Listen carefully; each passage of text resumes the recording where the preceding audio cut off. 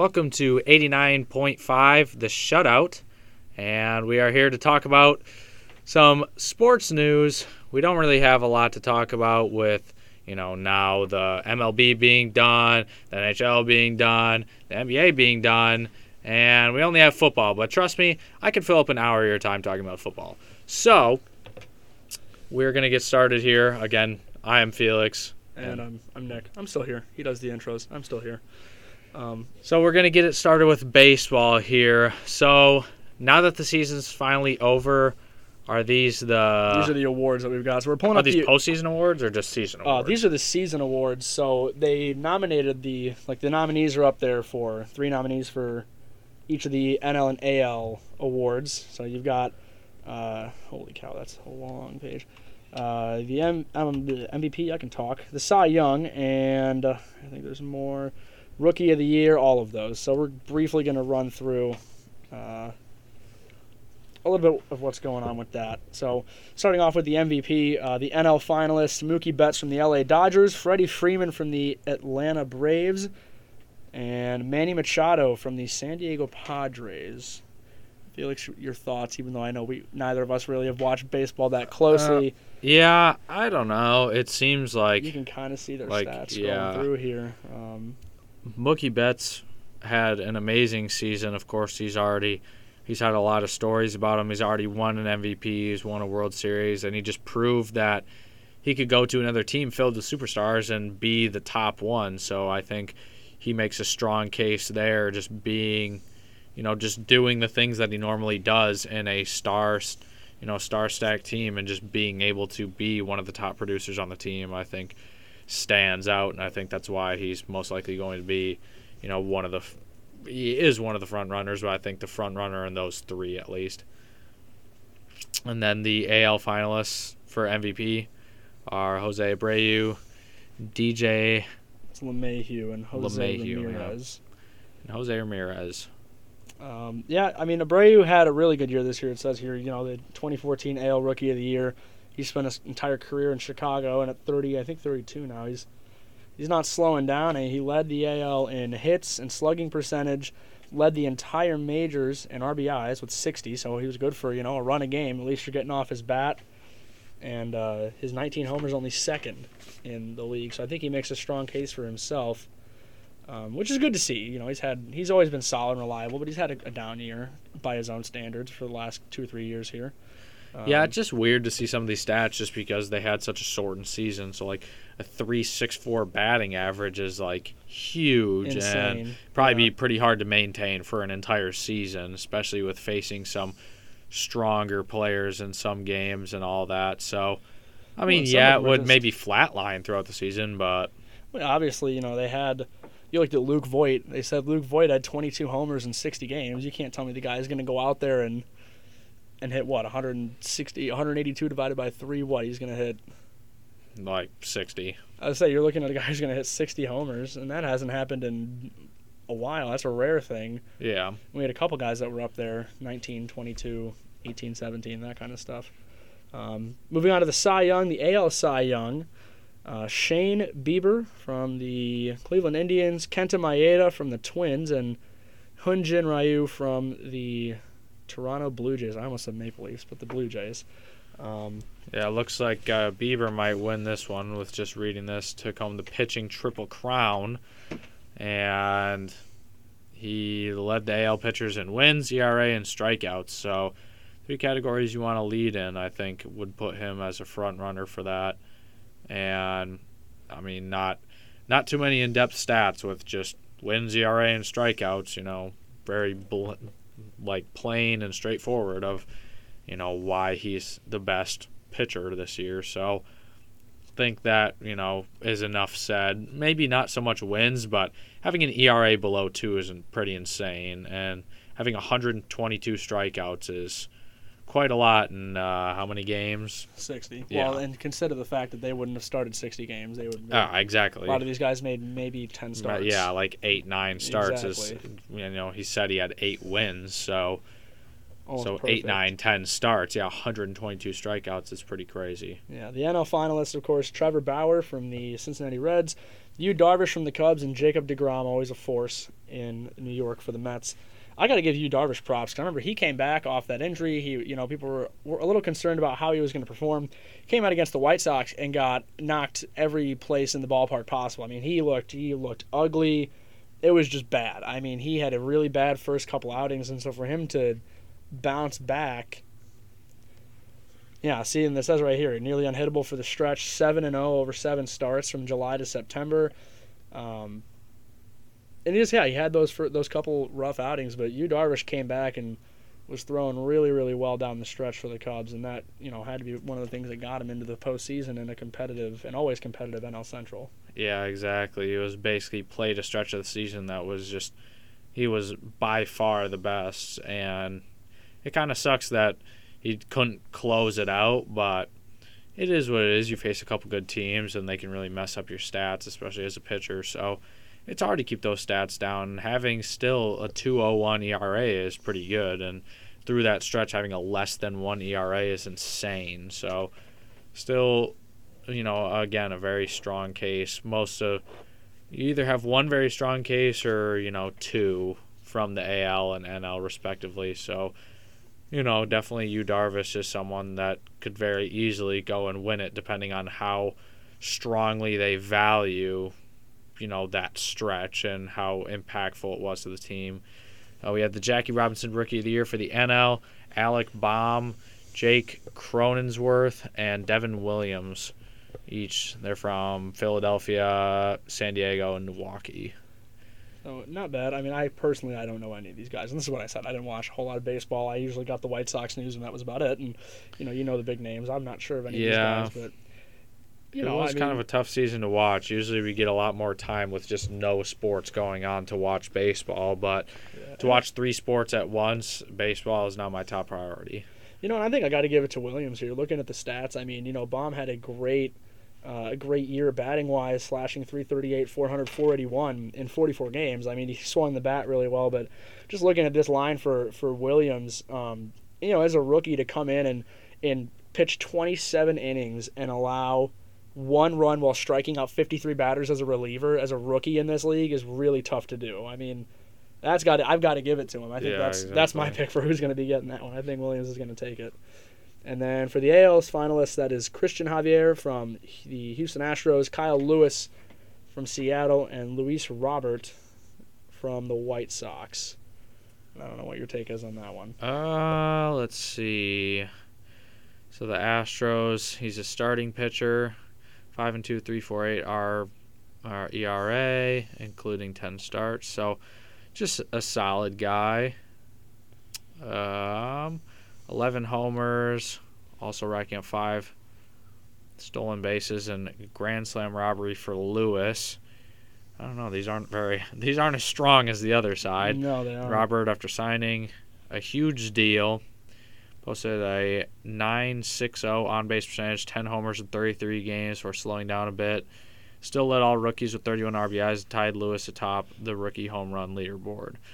So, yeah, I don't know. The AL ones are all right. Maybe Luis Robert would be my pick just down that stretch being that dominant. Yeah. But for sure, I agree with you on the reliever. That's and I had to ask your opinion because I was going to take Luis Robert, but I'm also a Sox fan, so I have that slight bias towards wanting to see our guys win the awards. But yeah, he was a machine. I mean, and he would crank out those home runs, and we're talking almost 500-foot home runs. I mean, the dude just hits bombs all day and has zero regard for the feelings of the pitcher that he's hitting off of, and it's insane. Moving on, I think one of the last categories. I don't think we're going to go through every Golden Glove here. But the Manager of the Year, the AL finalists, Kevin Cash from the Rays, Charlie Montoyo from the Blue Jays, and Rick Renteria, who is now fired from the White Sox. I think Kevin Cash has got to win it. He turned around that Rays organization to go to the World Series, and they were dominant upon that, AL East division. They just dominated it, came out first, and were first in the AL. So I think that's well-deserved for him. We have Don Mattingly for Miami, David Ross for the Cubs, and Jace Tingler from the Padres, our NL finalists. I got to go with David Ross here, actually. When the Cubs hired David Ross, I had my reservations because, he was on the team in 2016 that won the World Series. Yeah. He's not that far removed. I mean, a lot of these guys he was on the field with when he was on there celebrating as their catcher, and then you turn around and they hire you as a manager, and you have to wonder how you're going to manage the relationship aspect of the job when you've played with a lot of those guys. But I think he did really well. He ran a real tight ship. They had the fewest number, I'm pretty sure, of one of the fewest numbers of COVID cases ever. But I think that it makes it a little easier to make those management decisions on when to pull people and stuff, especially being a catcher. What management does, I think he just has a good feel for, because being in the lineup, he's experienced those things. So I think I would have to give it to the Padres manager, just because the Padres just somehow did so great, and they took a young team and advanced as far as they did. So I would that would be my pick for the AL manager. Yeah, I'm not going to go over every Golden Glove nominee. Then I think we'd be here for about the hour just doing that. We'll recap those awards again once the winners are announced, and we'll kind of go back through and give our takes on that. There's not a whole lot of news really with the NHL or the NBA right now. It's kind of that dead period. The NHL eyeing a December 1 start date for next season, which is a very quick turnaround for, you think about it, less than a month away from hockey already, if that's what they opt to go with. And the NBA pursuing something similar, because if they wait too long, you're looking at teams like Chicago, then Golden State, that are now going to have gone, a full year without playing in a game, which is crazy to think about, but it's the reality of how long we've been in COVID. That's just like, you don't think about the fact that, the Devils haven't played since March for you. You haven't seen Jack Hughes on the ice in 8 months. Yeah, so it's just kind of throwing these guys for a fluke. I think one big news in the NHL was that Mantha was just signed for 4 more years in Detroit. Don't really know why they didn't sign Bertuzzi to a big contract, but it is what it is. But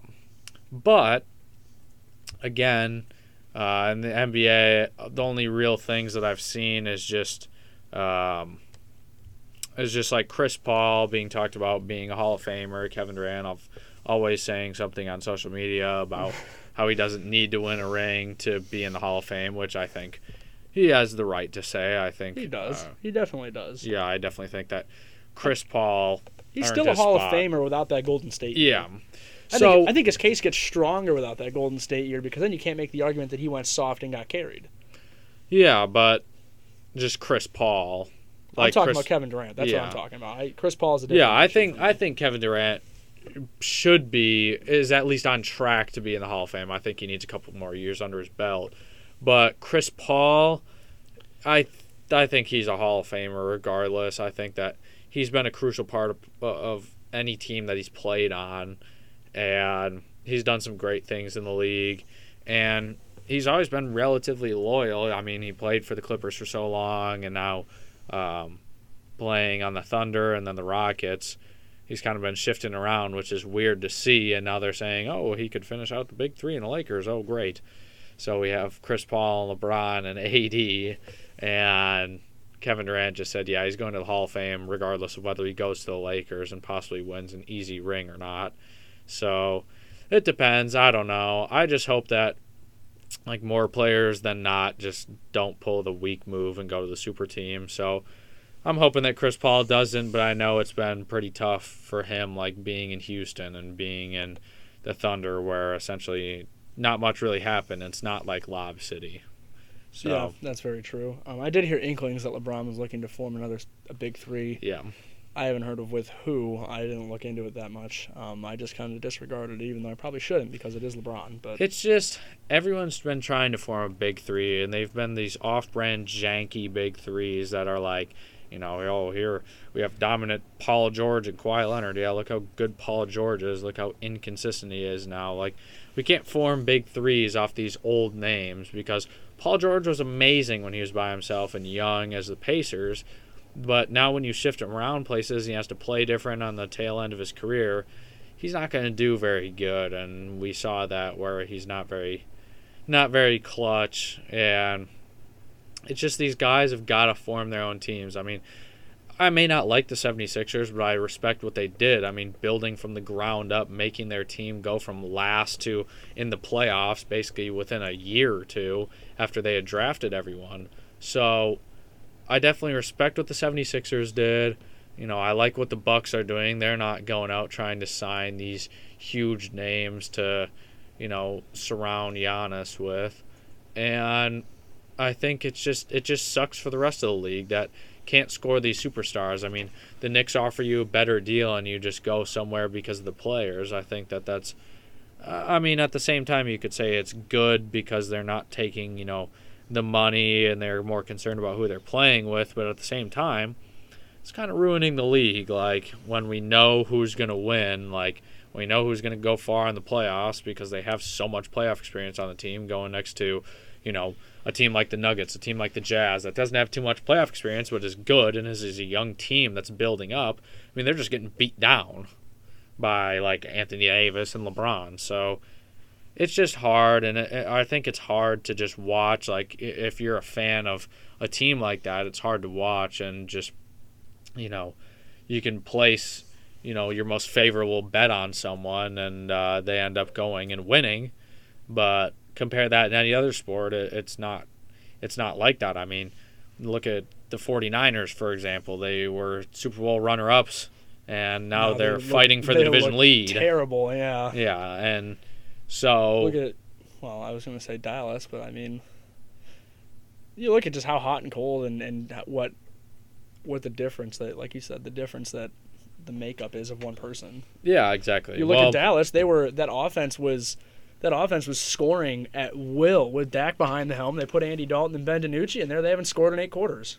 Have not scored a touchdown in 8 quarters. And it's just the difference of what a player can do between leagues. So it's a lot easier to form a super team in the NBA than it is in any other sport. You can form a super line in hockey and suck. We saw that with Colorado. If you don't have every piece, if you don't have a goalie, you're not going to win. And, I mean, Colorado had 2 super lines with a defensive star. The fact they lit up Arizona 7-1 in back-to-back games and then turned around to play Dallas, and they went down 2-0 and scored maybe 3 goals in the first 2 games combined. I mean, if they shut that down and then they exposed the fact that Colorado had a young, weak defensive core and we're playing a backup goalie by the end of that series. When you have guys like LeBron and AD that are one of 5 people on the court and can also play nearly 48 minutes a game. We saw Jimmy Butler play 47 in Game 6 or Game 5. So when is this a problem of let's reduce the amount of timeouts so that substitutions actually matter a little more, or just purely for the end game? I mean, if you want to say 4 timeouts for the last 30 seconds, go ahead. But how many timeouts do they have now? 7? I think they get 7 total, and I forget if there's a reduction if you don't use them or anything like that by the half. I think it drops to 4 if you don't use 3 by the half. I think it's something like that, but I couldn't tell you to save my life. Like, they should just take down like 1 or 2 so that substitutions actually matter, that they can rotate in guys and stuff like that. But it's just, it's not an easy way to fix because basketball teams are just so fragile. I mean, there's only 5 guys on the court, so it's tough to build that team and get people, because you almost have to draft someone, but it's so easy just to grab a couple of players and just call it a super team. So it's a tough balance, and it's the easiest team to kind of skate by and just be like, oh yeah, we got 2 players and this changes our whole team dynamic. So it is what it is. It's impossible to fix, but it's annoying that players do so much recruiting and just leave it. I mean, there's only so much recruiting you can even do in all these other leagues, and you can see it. But in the NBA, it seems to be like so important.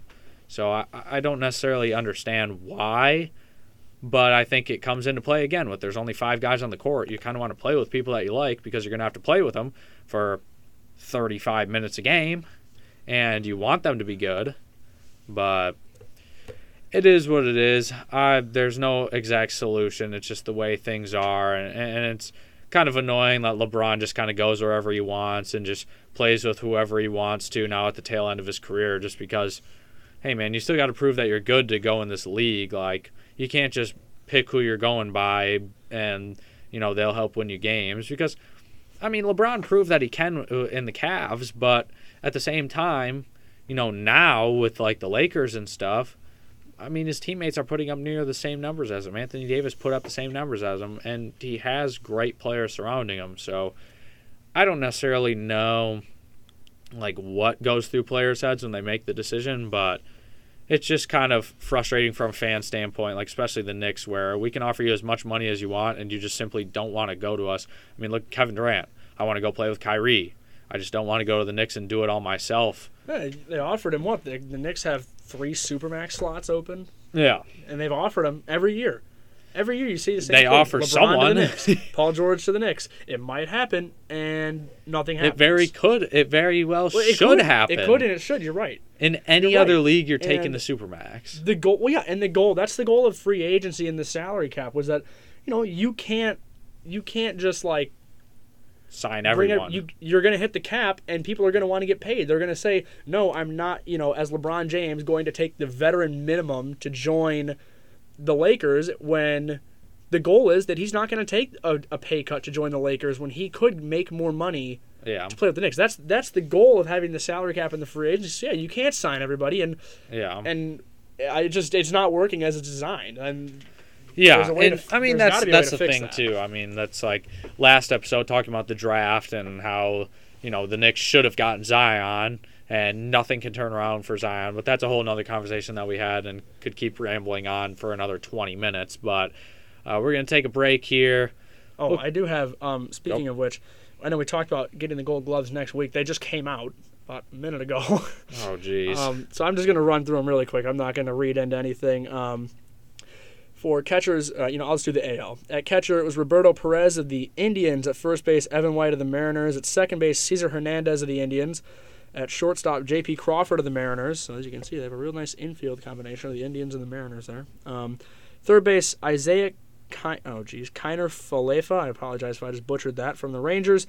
The outfield consists of Alex Gordon from the Royals, Luis Robert from the White Sox, and Joey Gallo from the Rangers. And at pitcher is Griffin Canning from the Angels. And then in the NL, Tucker Barnhart. At catcher for the Reds, Anthony Rizzo and Javier Baez, both at first base and shortstop, respectively, for the Cubs, with Colton Wong from the Cardinals at second, along with Tyler O'Neill from the Cardinals in left. Nolan Arenado gets the third base Gold Glove from the Rockies. Trent Grisham from the Padres in center. Mookie Betts from the Dodgers in right. And Max Fried from the Braves at pitcher. So, that's the 2020 Gold Glove winners right there. All right. Well, when we come back, we'll be talking about football for the rest of the show. We can probably find many, many talking points to fill up your weekly podcast needs here at the Shutout and also here at 89.5 WJMU, the Quad.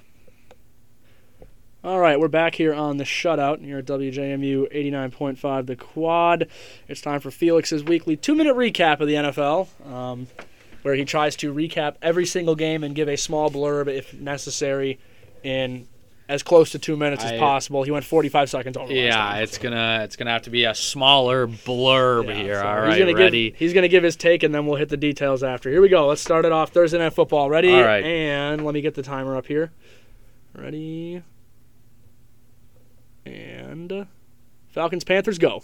All right, the Falcons, my pick was right. The Falcons beat the Panthers. The Panthers are really struggling this season. Saints beat the Bears in overtime. Somehow that field goal went straight. Doesn't usually happen in Chicago, but it did. Both teams look pretty terrible. Anyway, the Bills beat the Patriots. Cam Newton looks like garbage as usual. Fumbles a ball, loses the game. That's what happened. Joe Burrow completely dismantles the Titans is the word. Joe Burrow looking like a veteran in this league right now and bringing the Bengals to life somehow. The Raiders beat the Browns in like the win bowl of the year. I mean, they couldn't even throw a pass and they didn't do anything offensively. 16-6. The Colts beat the Lions. The Lions just fell apart at the end. Typical Detroit. The Vikings beat the Packers behind Dalvin Cook literally picking up Kirk Cousins and running him into the end zone. And Aaron Rodgers still leads the game in passing. Couldn't even kick a field goal. This game shouldn't even be worth mentioning. The Chiefs beat the Jets 35-9. At one point it was 14-9, and the rest is history. The Dolphins beat the Rams. Jared Goff was just getting sucker punched. He'd probably go around with Connor McDavid instead of getting clotheslined by Miami's defensive offensive line. He just looked like terrible. Had 4 turnovers. Dolphins win. Steelers-Ravens, what a game. What a game of the week. Lamar took off for that 4th down, could not convert. Steelers win 28-24, very consistent team. The Broncos somehow beat the Chargers 31-30. The Chargers blow another huge lead. The Broncos take advantage. Drew Lock looks just as inconsistent as the whole Lions organization. Who knows how he'll develop as a quarterback. The Seahawks beat the 49ers 37-27. Pretty good game played, but the Seahawks prevail after losing last week to the Cardinals. That division is still up for grabs no matter what happens. The Eagles beat the Cowboys 23-9. DiNucci, this is the prime example of what 7th round picks do look like in the NFL. Staring down receivers, getting blindsided, fumbling the ball. He's just looked awful. He looked like a 7th round pick, not a person that you want in at quarterback for your team. And then the Buccaneers surviving the Giants. Every single week the Giants make it closer than it should, and they just fall short. Daniel Jones is a pretty decent quarterback, but it is what it is. There it is. I went 12 seconds over. Yeah. It's not bad. Pretty close. You shaved off about 33 off your last mark. So let's just, I don't know, we'll just roll it back here and any commentary we have. I know the Panthers are missing Christian McCaffrey even more with every loss that stacks up against him. Yeah, he's scheduled to come back in a week or two, so good news for the Panthers. You actually have a living hope. Teddy Bridgewater is not looking as good as he normally did coming off the bench. And rolling that forward, Nick Foles does not look good as a starting quarterback coming off the bench. We're actually seeing calls for Mitch Trubisky to come back in. They think now that the fans at this point, I think we have seen that at this point there's just no answer. It's Matt Nagy. It's not the quarterbacks. They said it's Matt Nagy, and at this point, if you're going to have to play either Foles or Trubisky, you might as well play Trubisky because his legs and his mobility bring a dimension to the offense that Foles takes away because he doesn't run. Well, it depends on what the offensive coordinator wants to run. If you're going to give up play, if you're going to switch out coordinating, if you're going to give up play calling to the offense coordinator, but he's not. That's like the thing. Matt Nagy reiterates week after week that he will never give up the play sheet. But if he does, then the offensive coordinator, this would be the perfect time for him to pick the quarterback that fits his system, right? For whatever play calling. And I agree. And I heard this about Foles, Trubisky, and the legs and whatnot. And we saw Trubisky come in. It might be a look the Bears explore more, where he came in for one play just to run the read option, kind of like Taysom Hill catching a touchdown, kind of like a Taysom Hill thing, except Trubisky doesn't catch touchdowns. He rarely throws them, in fact. But I think we saw that, and we saw Nick Foles on 3rd down. On a 3rd and 9, had the A-Rob ran the corners off him. He was scrambling out to the left. The play broke behind the line, and he comes out left. He's looking. He has about 15 yards of open space in front of him. He stays behind the line trying to throw it, takes a sack. They said Trubisky probably takes off and puts his head down and tries to get those 9 yards. And when you're looking at the Bears' offensive line, they have a bad offensive line. We have, I think, 2/5 of our starting line from week 1 is still in our starting lineup, and that's Cody Whitehair and I think Bobby Massey. Everyone else is a backup of some sort. And we just put 2 guys on COVID today that got one tested positive, another one was close contact. So when you're going to have a hazard offensive line like the Bears have, you have to have somebody who's mobile and can work because the play is not going to hold up. It's going to break down. You might as well have someone back there that can move. That's nearly like making them like goalies. Like, oh, Trubisky would do better against this team, so play him. Foles would do better against this team, so play him. That is true. And it's hard, and that's never worked anywhere. That's never really been attempted everywhere. And I don't think that they're really going to do something that radical. I think that they stick with Foles because he stayed in the game, but this game against the Titans is crucial. It's a game that is going to come down to the game against the Saints, but all in all, I would still pick the Titans because they're going to be vengeful. Oh, I'm picking the Titans too. We'll get into that later. So the Bills, Patriots. I got nothing. I'm just sad. It just makes me sad that I'm wrong. Brady's better. You can't even say Brady's that. Better. You can't even say that. Well, I know, but that's the only comparison that we have because, the Patriots suck. The Patriots are worthless without Tom Brady is what that offense is. That's what it looks like. Terrible. That's what it looks like. But I think you look at the fact that Bill Belichick, this is a blemish on Belichick's record, I'll tell you that. Because it looks like now he can't scheme for a mobile. He's never had to scheme for that. He's had to scheme for Tom Brady, who's just going to stand there and throw. The fact that you can't mold Cam Newton into your system and say, hey, this is successful. No, you're going to take Cam Newton's system, right, but which has won how many Super Bowls? How many Super Bowls has Cam Newton won? Zero. Zero. How many Super Bowls has Belichick won in his seamlessly, impossible system to break? 6. Right. But then is that a testament to Belichick's ability to mold Newton, or is that a testament to Newton's mentality to mold into the system? Maybe he both. says, maybe Both. Belichick says, this is the read. You're going to throw this under route, and Newton's like, no, I'm going to take off and run, and then he fumbles, and then Belichick stands there and does his, all right, we're moving on to the next drive. Yeah, but wouldn't you think that those. Belichick would bench him at that point? I mean, Stidham's okay, terrible. yeah, your option is Jared Stidham. But Belichick has been seen in the press saying that he's confident in both quarterbacks. Well, if you're confident in both quarterbacks and You one isn't, have to say that. But if one isn't according to your game plan, at what point do you just bench him? Because you're what? You're what? 2-5. So what do you have to lose? For all we know, Jared Stidham has thrown more completions to the other team than he has to his own in his NFL career. But if you're going to come out and say you are confident, that's like Gruden coming out and saying he's confident Nathan Peterman can be the starter. You have to say that.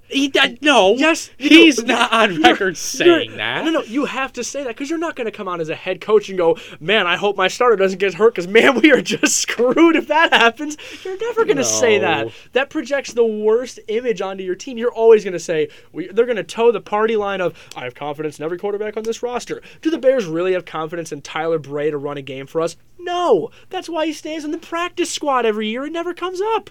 But it's the fact of you have to project the confidence because then, it makes them better. Something with the mentality. But you're never it's not working. I know so it doesn't at what point work does all the Bill time. Belichick pull the plug? Because he's been that coach that's just said, if you're not going to be good, bench. So why doesn't he do this? He's never benched Tom Brady, even in his worst worst he's not games. benching Tom Brady. In his worst game. But that's because Tom Brady listened to him. That's because Tom Brady fit the system and would do the system. No, until Tom Brady would run on the sideline, scream at Josh McDaniel, and then throw his helmet onto the bench. Yes, but still, Tom Brady sat in the game against Atlanta in the Super Bowl and played the game plan and won. You think Cam Newton would do that? No, you saw him go down against the Broncos and then start throwing 15 yards over their head because he was scared Von Miller was coming off the edge. Tom Brady stands in the pocket and throws it away all game, and you're like, oh, this guy's a joke, and then he beats you in the end. Besides when he forgets that's fourth down. He doesn't. Okay, that's a separate issue that Tom Brady doesn't take accountability for his. It's always someone else's fault, but that's a separate issue than what we're talking about right now. I know he's won. Well, he wins with it, so it's not a terrible mentality. I'm not arguing that he doesn't win with it. I'm not arguing that at all. But anyway, I don't know. I think Cam Newton just goes off the wire. I don't think Belichick likes it. I think there's a little power struggle there. Do you think he regrets the signing at all? I was confused as to why Cam Newton went, and everyone was like, Cam Newton on the Patriots, they're going to be unstoppable. And I was like, it doesn't add up. The Patriots were not built to have a Cam Newton in the system. Cam Newton is the breaker of systems. I mean, that's not... Who was the quarterback before Cam Newton came in for the Panthers? Jake Delhomme? And he was just some guy who just stood in and threw the ball. And so, I mean, Cam Newton was this guy who came in and basically paved the way for all these mobile quarterbacks. I mean, Deshaun Watson, Lamar Jackson, all these quarterbacks who can scramble and run. I mean, he paved the way for them, and now he's put in a wrong system. I never thought it was going to work out. It hasn't been working out. The Patriots have not been good. And the reason why it's not a fair comparison is because I know Tom Brady's been gifted the world in Tampa Bay and Cam Newton has nothing. But I think it's always going to be a struggle with Cam Newton and the Patriots. I don't think Belichick will ever succeed with Newton as his quarterback. I do, on the other hand, think that Brady is getting a free pass. But not so much as a free pass as LeBron, but a free pass. Well, yeah, he had kind of whatever he wanted. Guys came out of retirement to play with him. Gronk came out of retirement, one of the best tight ends to ever play the game. He got Leonard Fournette. Well, you're just going to get the same argument of people saying, oh, well, Brady made Gronk the best tight end. No, Come on, Nick. Come on, Nick. You know Brady was Gronk's quarterback. He did not. They have the most connections. He's only played under Brady. Yeah, because he's only had the chance to play under Brady. Tight ends don't have 20-year careers unless he retired and Jason came back Witten. for Brady. I know, and that's like, yeah, but you can't. You see how good Jason Witten is with anyone other than Romo. He's still consistent. He's not 38. Well, yeah, but he's not, he's not catching at least, 6-7 touchdowns where he was almost every year with Romo. So it's just the mentality of it's how important the quarterback is to the system, and I think there was a new coach in Tampa Bay and it worked out well. I mean, it's Bruce Arians, right? Bruce Arians has only been the coach for Tampa Bay for 2 years, maybe? I think so. Maybe not even. He got fired in Arizona. And Yeah. they hired Cliff Kingsbury. So, I mean, he has a relatively new coach who's willing to work with him. Belichick, I guarantee you, is not willing to work with anyone else. He says, this is my system, you're going to do it. And Newton just says, oh, I'm going to run it, I'm going to fumble. And guess what? You lose games like that going off the playbook. Joe Burrow looks great. He does not rely on one receiver. He throws to everyone. No, He's going to be good. He is a transparent quarterback. He's a transparent talent that can go anywhere and win, and he proves it more and more every single week. He's a great quarterback. Bengals fans, you have a future. Praise. Yeah, he's building also a very steady connection with receiver T. Higgins. So if the two of them decide to sign one of those long joint deals where they're kind of on the same timeline together, that could be a connection that's really valuable to them down the line. I mean, I know that we saw it, at least in hockey, you saw that's the example I'm using is like Patrick Kane and Jonathan Taves when in 2013 they signed those identical 10-year deals with the same salary to stay in Chicago. So they were kind of a package deal. So if the Bengals can wrap up Burrow and Higgins as a package deal and then keep Mixon and Giovanni Bernard in the backfield, they are setting themselves up for some good things in the future. Yeah, for sure. The Raiders that field goal. I don't know if you've probably seen the video. Curved way in. I think he played the wind as much as he possibly could, aside from kicking it directly to the right and then watching it fly back across again. You can see here that Josh Jacobs carried the ball 31 times and Baker threw it 25 times. So very, very windy. You did not see Baker dancing after this loss. Yeah, the Colts and the Lions. Yeah, the Lions just look kind of sad. They ran away. I mean, look at the score in the fourth quarter: 21 points for the Colts. Yeah, and it did. It looked close, but. I mean, Stafford, he just took a lot of sacks. He took a lot of hits. There was just a lot of stuff going on there. Indy's defense is the real deal. And Indy, this can be my take. Indy is my dark horse to go to the AFC Championship. Okay, I thought you were going to say Super Bowl, and I was like, absolutely not. You're going to find one defense if they get the right path, I think they could, because Phillip Rivers has proven nothing this year except that he is ineffective. But that defense against anyone in the AFC can succeed. Yeah. They do. And that defense, they're young, they're fast, they fly to the ball, they create turnovers. The line is wrecking havoc on opposing quarterbacks.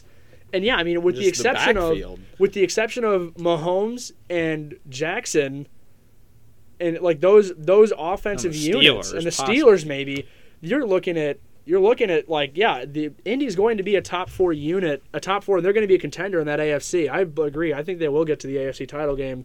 To the Super Bowl, maybe not. I think in the AFC title game, it just takes that, if they get the Chiefs, I might give them the win. I mean, the Chiefs' defense has looked abysmal at times this year. And it just takes Phillip Rivers stringing together a couple of drives. Yeah, exactly. And then the defense can hold. I mean. So we'll see how the Colts do, but they look like a pretty steady train behind, a defense that has been number 1 in the league in nearly everything. Yeah, Mr. Clutch, Aaron Rodgers, got his back broken. I forget what the player's name is. I believe it's the defensive tackle got through there, and Rodgers was going to step up for one of his Hail Mary throws, and then he got his back, got a helmet into his lower back, and then dropped the ball, and then it didn't go out of bounds, so the game clock ran out on him. It was interesting to watch. I mean, Dalvin Cook he took off. Was amazing. Had 4 total touchdowns. Literally had all the Vikings points. Over 200 yards from scrimmage. It just shows you how the Packers are a one-sided team that, and like I said, the best teams that are two-sided in the league right now, there's 2 teams. There are the Pittsburgh Steelers, who are undefeated, very, very consistent teams, and now that I'm looking back, I was talking about like run and pass. So I said like the most efficient offenses should probably be, Tennessee should be one of them. I mean, Tannehill's proven he can step up. And, I mean, Derrick Henry, obviously. So, like, the fact that they should be a top contender and then they lose is just upsetting. So, I don't know. It's just kind of... It's just weird. Like, there were so many upsets. I mean, we go to the Chargers, the Chargers and the Bengals. For some reason, the Chargers gave up another 21-point lead. why did their defense look so elite against Kansas City and now cannot stop anything? And you have a better quarterback at the field. You have one of the best quarterbacks this year at the field. You have some of the best wide receivers this year. Eckler is injured, but he's great. And, yeah, I mean, Herbert's made, Jay Kelly, whoever that is. That's Josh Kelly. He's made him look great. He's made him a good receiving back. And, they've been doing some good things. But I don't understand why they can't win. It defies my, thinking that the Chargers cannot win. The Jets-Chiefs, the Jets might get a win, maybe against Miami or Patriots. But other than that, they're not going to beat anyone at their schedule. They still have to play the Seahawks. They still have to play the Rams. And I forget what other division. They have the Chiefs division, so they haven't played. Well, have they played the Chargers? They've played the Broncos already. Yeah, they haven't played the Chargers. They haven't played the Chargers. The Jets are on Monday Night Football. Let's not forget to mention that. Against the Patriots, which they could win. But the Jets for the first overall pick, it's good that the Bengals won. Did you see that clip of Avery Williamson hitchhiking in his full gear to get out of New York? Yes. But he...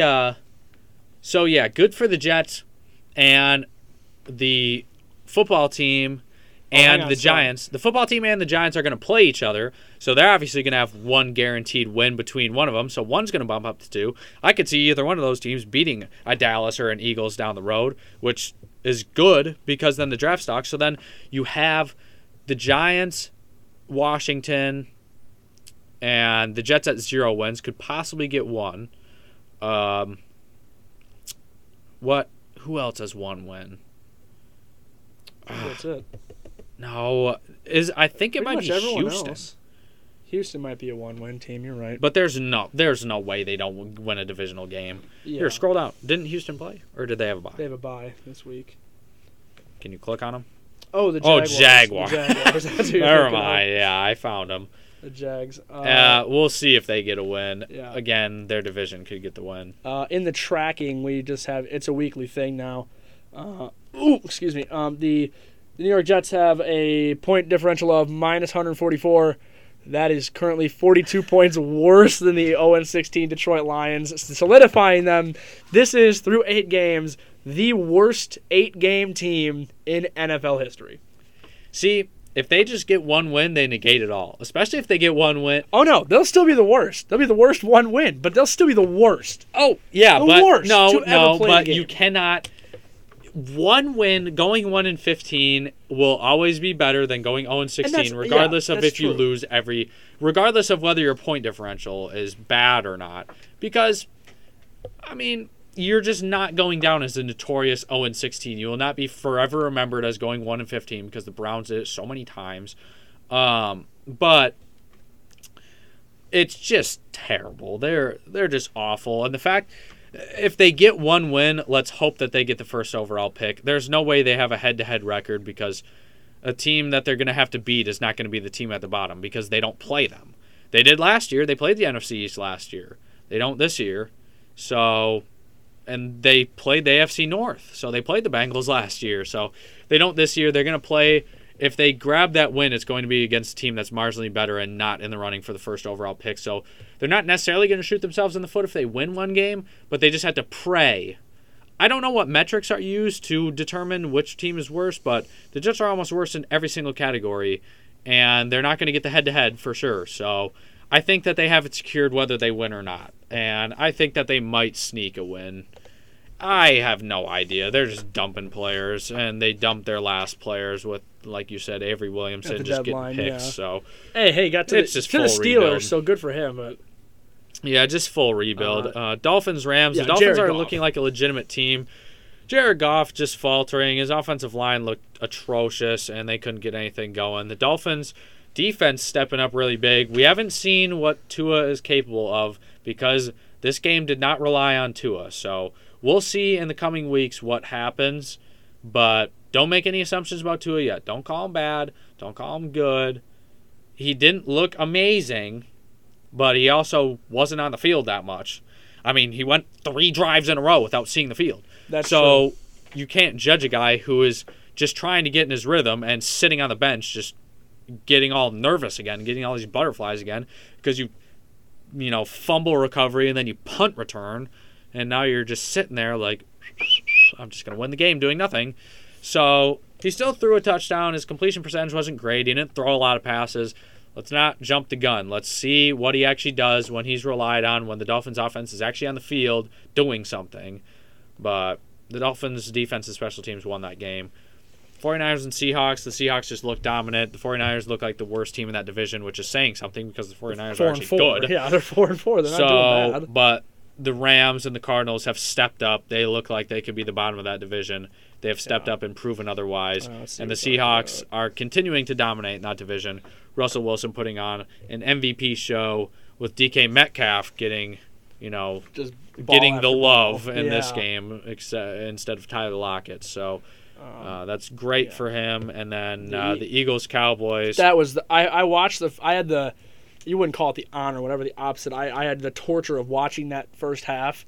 I turned it off. That was the sloppiest first half I've ever seen. I'm talking Carson Wentz goes down, gets pile drove by somebody, fumbles, the Giants pick it up, they go all the way down. Cowboys. Daniel Jones gets it. Who Cowboys.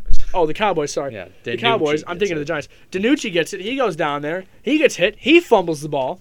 So then the Eagles get it back. They go down. They drive, score a touchdown. Oh, everything is great. The Cowboys go down. They kick a field goal after their drive stalls after 3 big plays. And then, and then the Eagles will come down and they'll just kind of tease you on the edge of the 40 and then stall out and punt. And then we get, the Cowboys coming down. They kick 2 field goals in the second. They had some real momentum, up 9-7 at the half in the worst Sunday night game of the year. And it was just bad. They combined for 6 turnovers. Carson Wentz looked like the more competent quarterback, although somehow Ben DiNucci threw for more yards on 21 of 40 passing. He kept trying to do this weird sidearm sling thing like out of a movie. It was just bad. He is not the quarterback of the future. No. And there were even some last-minute rumors on hey, Cowboys, you need a quarterback? Here's Sam Darnold. So please don't. The last thing you need is give them somebody who's even semi-competent. But, yeah, so the trade deadline is over. There will be no more trades, and Dallas is stuck. And I just feel like I feel like the players just don't respect the program. They don't want to fight for the Cowboys winning. I mean, you can see it in the offensive line. They haven't looked that bad in forever. And DiNucci took the fall for that one because he didn't know what was going on. He just knew the playbook and kept his head down, stared down receivers, and threw the ball. And when he didn't throw the ball, he was getting suplexed on the ground and throwing the ball back. I mean, yeah, him and Carson Wentz, I'll give them both props. They hung in there and took some absolute shots when they were in the pocket. No, it wasn't DiNucci hanging in there. It was him just running standing there. Oh, standing. No, he wasn't running. Okay. And then the Buccaneers, Giants. The Giants made this close somehow. I think they were going to win. The Giants are a better team than everyone expects them. Daniel Jones, do not give up on him, New York. Just give him another year. He shows flashes of brilliance. He just needs a semi-better team. Saquon, I feel like if Saquon was playing this year, they would be the division leaders. Oh, yeah. And I feel like if Saquon was playing, the Giants would have a positive record. I think if Saquon was still playing, my fantasy team wouldn't be 2-6. Yeah. But I wasted my first-round pick on that guy. Yeah. Not to put it on him. He can't help that he tears his ACL. But I think the Giants are better than a lot of people give them credits for, and I think the Buccaneers have came down off their unreasonably hot stretch. So we'll wrap up today's segment here with the picks for next week, right? Oh, yes. Okay. So we'll actually do this on our podcast instead of waiting to just write them on the sticky note. Do you have the old sticky note? Do you have an updated on what our records are? Because I do. We did absolutely terrible this past week. You've taken a very clear advantage. I had a couple of gambles, and last week did not pay off anything close to it. Felix is currently 41-31. I'm sitting at 37-35. So only 4 games behind you, but just a lot of the swing picks that I made just completely fell apart. They fell apart. The Panthers had that game in the bag, and then Atlanta comes back and beats them. Stuff like that. Like, I thought the Bears, for sure, we're going to, after the Saints stalled out in overtime, I was like, dude, that pick just worked for me. And then Alvin Kamara just takes it, 40 yards to the 20. And I'm like, and the game's over. And I just lost. Like, it was bad. Just Yeah, my swing picks have been working out for me, so we'll see if I can continue it's a matter of luck. I will go first since I essentially shot the best score, like golf. You know what? I'm going to go ahead. Yeah, I got to get a real quick note ready. All right. Hold on. Hold your horses, mister. Green Bay at San Francisco. Green Bay just loses in a cold game. Aaron Rodgers, he likes the warm. They can kick the ball this game. I'm taking Green Bay at San Francisco. Should be a good game, but I'm taking Green Bay. Denver at Atlanta. This one is also close. This could go either way. It's Drew Lock versus Matt Ryan. Who's going to keep the momentum going after wins? I'm going to say Atlanta. I really don't know, but I trust them more. I trust their production more than I do Denver. Seattle at Buffalo. Oh, my goodness. These games could go either way. We're going to pick different on every single game. I have no idea what's going on. It's in Buffalo. Giving it to Buffalo, I think Josh Allen shows that it wasn't just a preseason first-game fluke. I think he knows what's at stake. I think he takes it to town and shows that the AFC isn't just the semi-okay Bills and the Dolphins coming at second. Chicago at Tennessee. I'm taking Tennessee. I think that they are a more consistent team. I think they have some vengeance in their blood. I think Chicago's still got to figure it out, and I think this is another bump in the road for them. Baltimore at Indianapolis. Oh, my goodness, another tough game. I just said that Indianapolis is going to go to the AFC Championship, but Baltimore looks very solid last week. I'm going to take Baltimore. Carolina at Kansas City. I'm going to take Kansas City. Even if Christian McCaffrey comes back, I'm not too worried. We can start talking about that when Christian McCaffrey will actually be guaranteed to come back, most likely 2 weeks from now. The Lions at Minnesota. Oh, my goodness. Why are these all so hard? Minnesota just showed a flash of brilliance, and the Lions have proven that they can stay in nearly any game. It comes out of defense.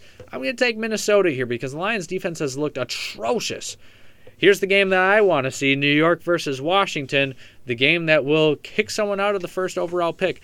I'm going to take Washington. Even though I had some praise for the Giants, I think Washington has been playing pretty well. Kyle Allen, that quarterback, he's been doing quite well with the team somehow. And that defense isn't terrible. So I'm going to take Washington. Houston at Jacksonville. Another game that's just terrible. I'm going to take Houston. They're a more proven team. Jacksonville has looked in the dumps. Let's see what they can do. Both of teams off a bye. Vegas at the Chargers. Oh, my goodness. What is going on with these picks? Derek Carr and Justin Herbert are both looking great. And but the Chargers don't win and Vegas wins. So who do I take? I take the more complete team with Vegas. I think it's going to be a shootout. Might go into overtime. Oh, my goodness. I could just completely mess up these picks. Except Pittsburgh at Dallas. I'm definitely taking Pittsburgh. Miami at Arizona. Oh, my God. Another one. I'm going to take Arizona. I don't think Miami keeps it together. I don't know how Tua is, so I'm a little shaky. I know what to expect from Kyler. I know that they beat the Seahawks. I'm taking Arizona. New Orleans at Tampa Bay. Another impossible pick. How am I supposed to know what wins and what doesn't? I have no idea, but New Orleans didn't look great. They were also in the cold. This is at Tampa Bay, and Tom Brady is, I don't know. I think I'm going to take the Saints. I think that Drew Brees knows to get it in gear. It's tough without Michael Thomas, but I think the defense actually knows to show up, and I hope that they win. I'm going to take the Patriots at New York. Prime time is my sole reason. New York just sucks. I don't even want to watch the game, and I'm a Jets fan through this year.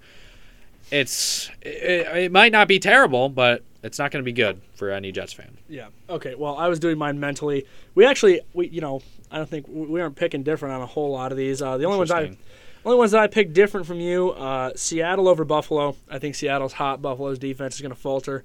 I took Jacksonville. I think that's surprising. They're coming off the bye week, and I think that they're going to be hot. So, especially if they get a Gardner Minshew, that's a healthy thumb. I didn't expect you to pick that. I didn't expect you to pick that one different. I think the rest of them are the same. It's really just those couple. I mean, the rest of these, I can see the logic, and it makes sense to me why you take the pick. So I'm willing to. Cheating. I'm not gonna. You're cheating. What do you mean cheating? That's what you're doing. That's not cheating. It's my own opinion. You're cheating. No, it is not. All right. Well, we got to wrap it up here on 89.5 WJMU, The Quad. Thank you for sticking with us and listening, and we will be speaking about some sports next week. So enjoy your week. So long.